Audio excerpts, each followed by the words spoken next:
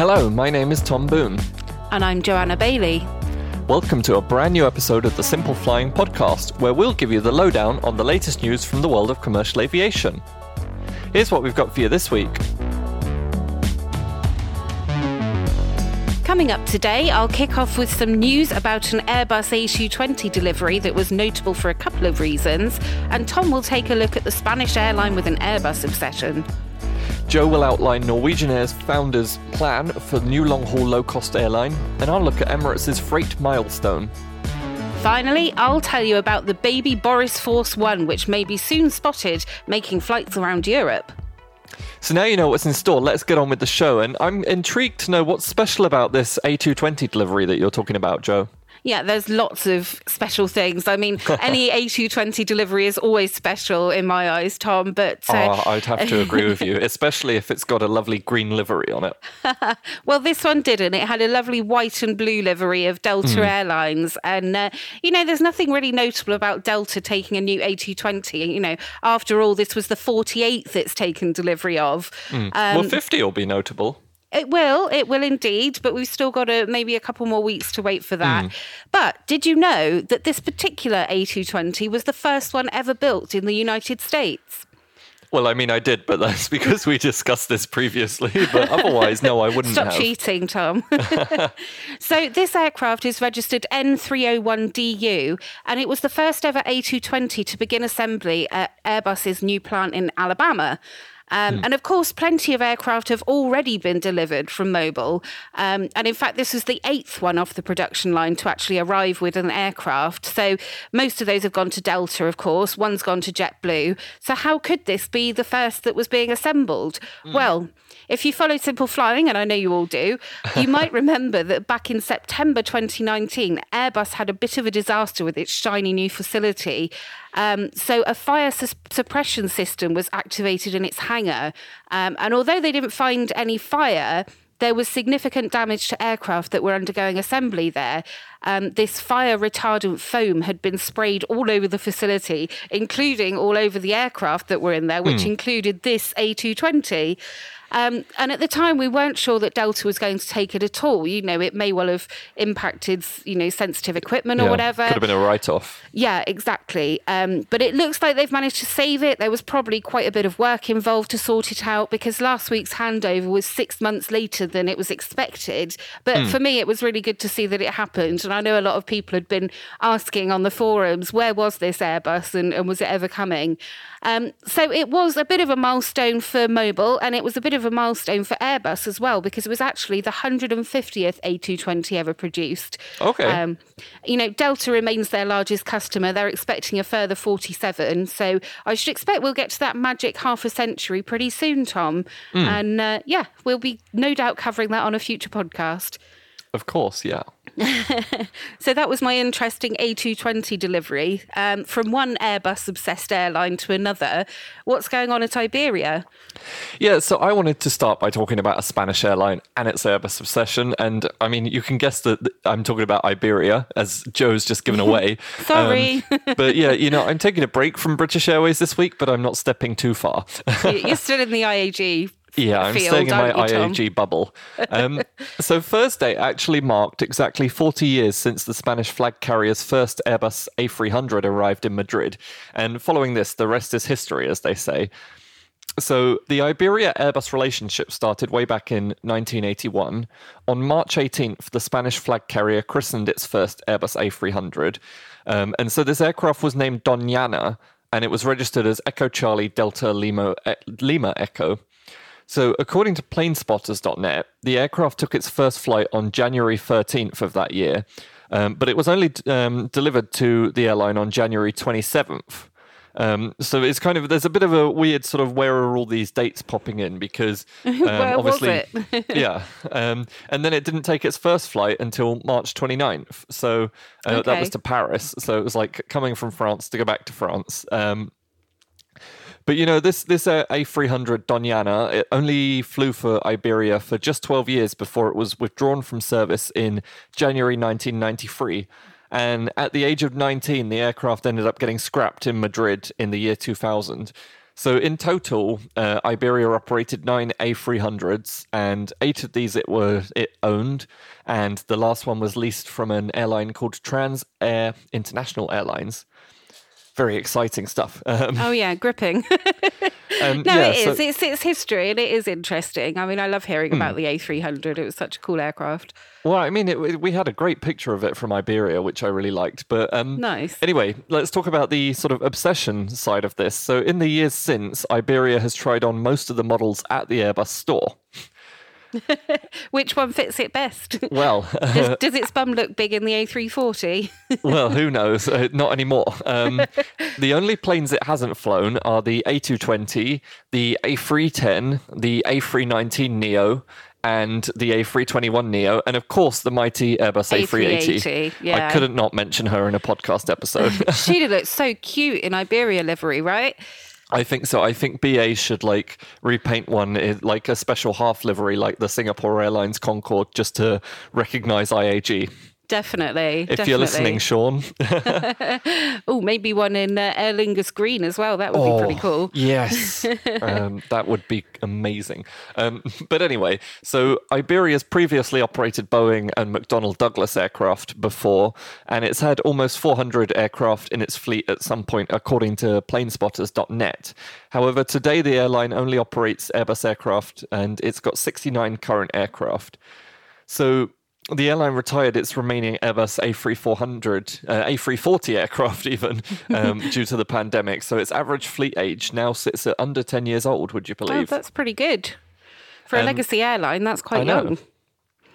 So moving forward into the future, the airline's maintaining its all Airbus philosophy, and it's currently taking delivery of A320neos and A350 aircraft.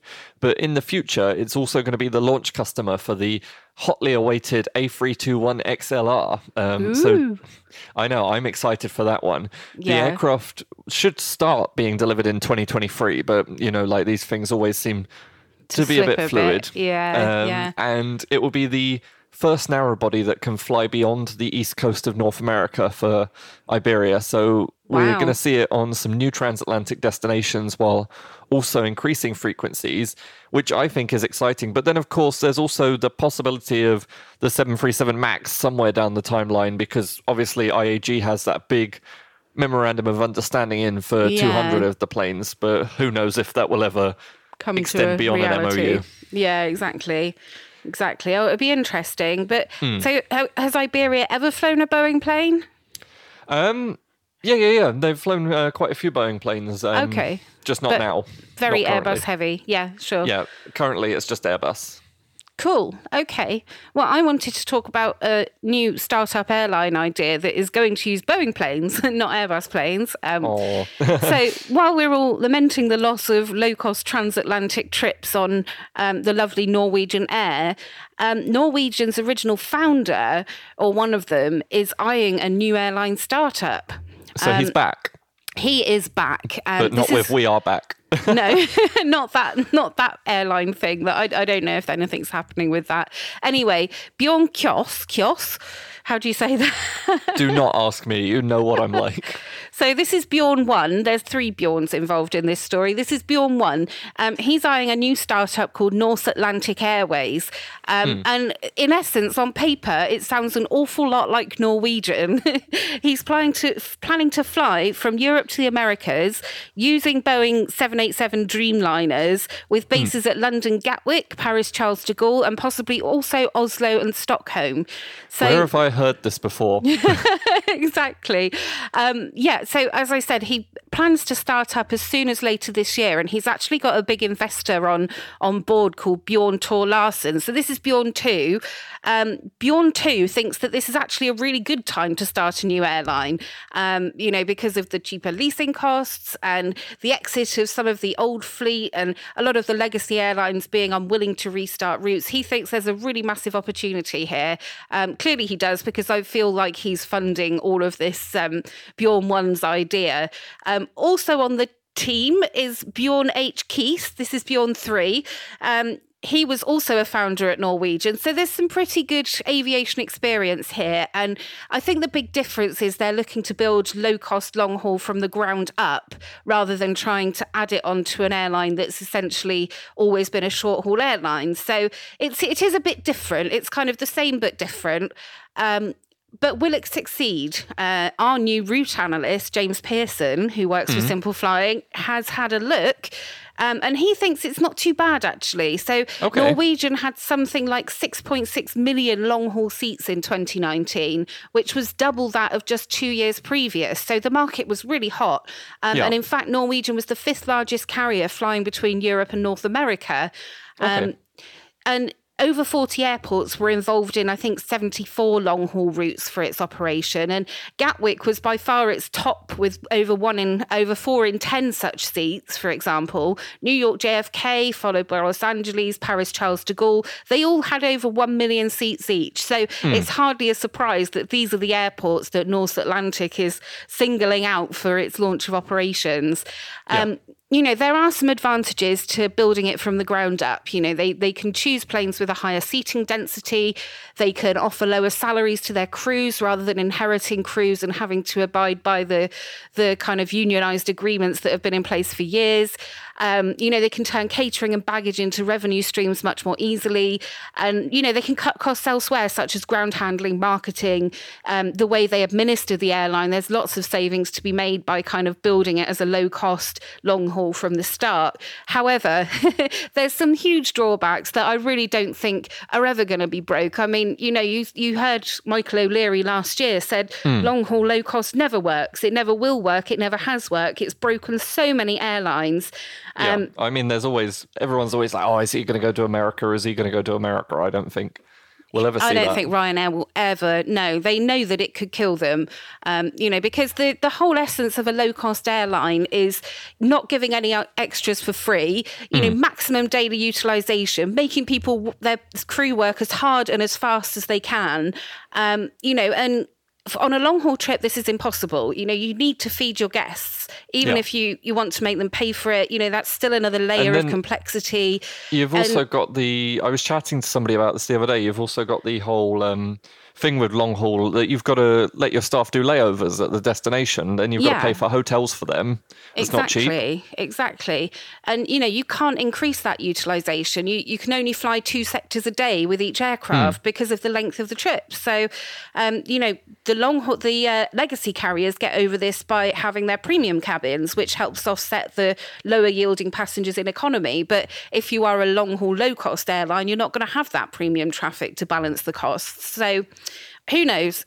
But nevertheless, the founders are kind of serious about going for it because they've already begun hiring cabin crew. So they've advertised on a crew recruitment site for crew trained on the Boeing 787. And they're saying that the start date for flights are the fall 2021. And from what I heard, they want experienced crew and are actually giving priority to ex-Norwegian crew. So, if it does get off the ground, this could be a real lifeline for those furloughed and redundant crew from Norwegian. So, best of luck to them, really. I'd love to fly across the Atlantic a bit more often for affordable prices. So, well, I mean, I never got to do it with Norwegian, so I'd love to give Norse Atlantic a try. Definitely. We'll be keeping an eye on them for sure. The only question is, will you be able to get down to the penguins in Argentina from Svalbard or wherever it was? That would have been an awesome flight, but we'll have to see if they take up the mantle for that one. Yeah. Well, fingers crossed, watch this space and all. Absolutely. So I wanted to talk about the really big news this week, and that's that the pandemic is essentially a year old now. Sadly. Yay. Happy anniversary, COVID. Yeah. But that also means that it's a year since the global travel market collapsed at the hands of COVID. And last week, this led to a milestone for Dubai's major carrier, Emirates. So the airline's Sky Cargo division celebrated 1 year of operating freighters, and that's our lovely term that was coined by the Lufthansa CEO for passenger jets operating freight flights. Fleet freights. Yeah, I think the other way to put it is passenger to cargo conversions, but it's not as catchy. Although we do get pulled up every time we say freighter, saying, "Oh, you spelt that wrong, Simple Flying. It's freighter." Yeah, when I first heard it, I hated it with a passion. I could not get on board, but now it's just become part of my vocabulary. But just the same as things like lockdown and furlough have this last year, and coronavirus. Yeah, absolutely. So the Praetor movement was kicked off for Emirates by flight EK2503 to Kuwait on March 16th, 2020. So despite being designed for passengers, the aircraft's seats were essentially empty except for members of the crew. However, the story below deck was very different. So the flight was operated by Alpha 6 Echo Papa Alpha, and that's a 6-year-old 777-300ER delivered to the Dubai-based Giant in August 2015. And according to data from planespotters.net. So in the aircraft's hold were 34 tons of cargo urgently required by nearby Kuwait. With the UAE's borders closing to passengers just days later, cargo became a huge focus for the airline. As things would turn out, it would be the first of many such flights. In the past year, Emirates has... Well, I'm going to let you guess now. How many flights do you reckon Emirates has operated in the past year that only have cargo inside?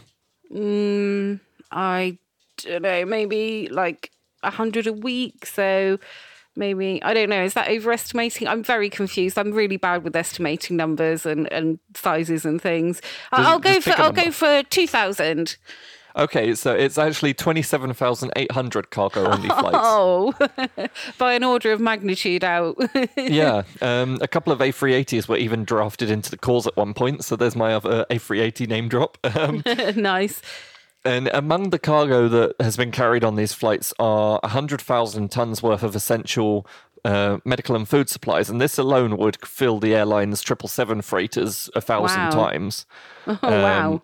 But more recently, the flights have been distributing the COVID-19 vaccine as well in partnership with UNICEF. So it's good that they're operating these flights. Yeah. But what I found interesting was commenting on the Praetor operations. The Nabil Sultan, who is the airline's divisional senior vice president for cargo, said that the airline could foresee a future where there would no longer be adequate cargo capacity. So in order to bolster the cargo capacity operated by our 11 Boeing 777 freighters, we proactively made a radical and innovative plan to utilize our wide-body passenger aircraft to operate cargo-only flights. Cool. So, like we're saying, while the majority of such operations have been completed by the smaller 777s, the A380 was included, and currently there's 16 777s that have had their seats removed to bolster their capacity. Cool. So in all, pretty I fun. want to see them putting the seats back now. Yes. Passenger flights restarting, please. I know they said before that they're keen on having the entire fleet, I think, going by the end of the year. Including the A380s. Ooh, that's a tough goal. But yeah, ambitious, good luck to them. But good Ambitious, luck. yeah, but good luck to them, definitely.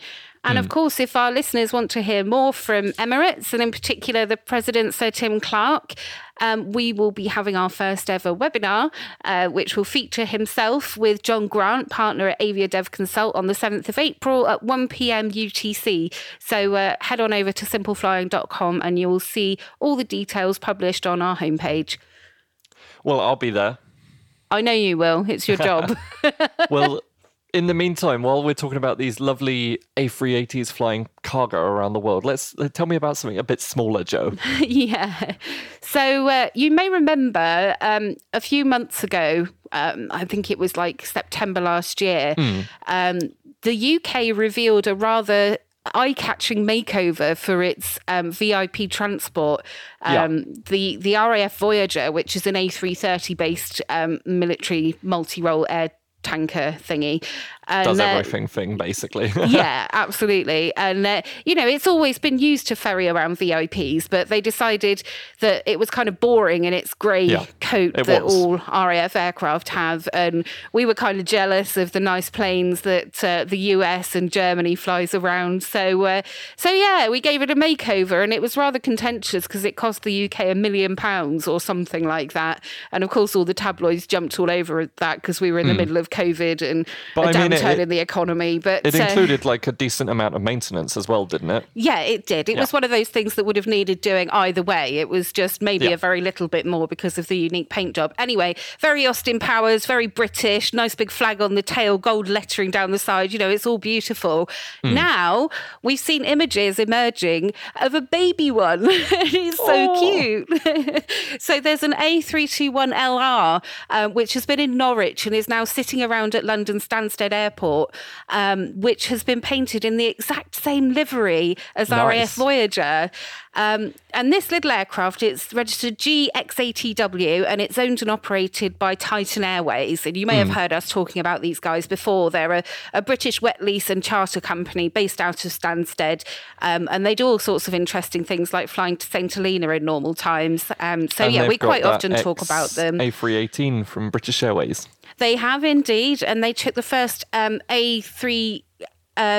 A321 freighter recently as well, the first cargo conversion. So nice. So they got delivery of this A321 Neo LR back last October, and it's the first of two to arrive with the carrier because it's looking to replace its aging 757s with these more efficient jets. And since it was delivered, it's really just been sitting around at London Stansted until November, and towards the end of November it flew out to Bordeaux.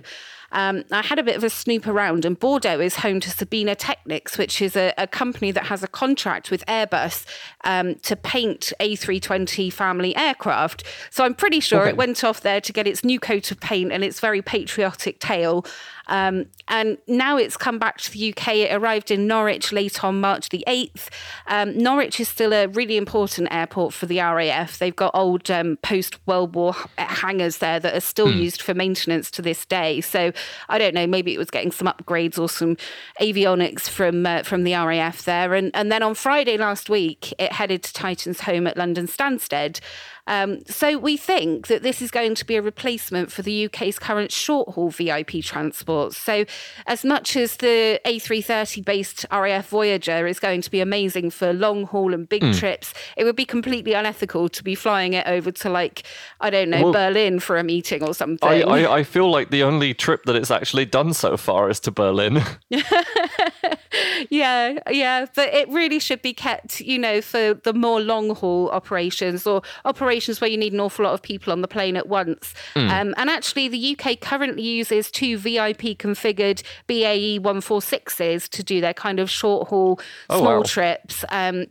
So they go across to, Paris and places like that for little meetings. Yeah. But they're very, very old, these little planes. They're really cute. I put a picture in the article. They're the ones with the four engines under the wing, aren't they? Or is that something else? Yeah, no, that's right. Yeah, they're like little baby quad jets. They're very cute. The RAF, or the government rather, was asked towards the end of last year if these were going to be replaced. They're like 36 years old, so they're properly old aircraft.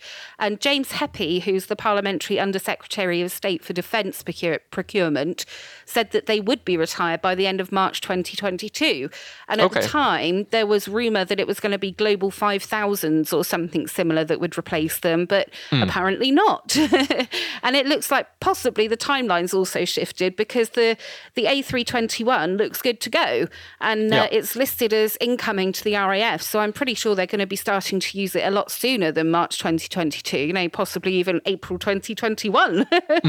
But so almost as interesting about where this plane is not only where it's going, but also where it hasn't gone. Because when this was delivered, it was sporting a really cool looking all black livery. It was very, very stealth, very shiny. and it was listed as going to a company called TCS World Travel. Now, TCS is the company that operates private jet tours on behalf of Four Seasons. You may remember we've talked about, I don't know if we've talked about them on the podcast before, but we've certainly written about them. They do these ultra luxury sort of multi-stop tours around the world for very rich people. And you can pay like $170,000, $200,000 per person to go on these holidays. But clearly, this isn't the plane that's going to Four Seasons right now. It still has its private jet tours for sale. They're still advertised as using an A321LR. But there is a second A321LR incoming from Airbus. So I'm presuming that that's the one that will go their way. And maybe, it's just the timescales meant that this one was more suited to the RAF. But do check out the picture because it's very cool. It's like a little mini Voyager and I'd love to see them parked next to each other. Yeah. Well, I mean, they should send them to Frankfurt if anyone's listening, as I say every time.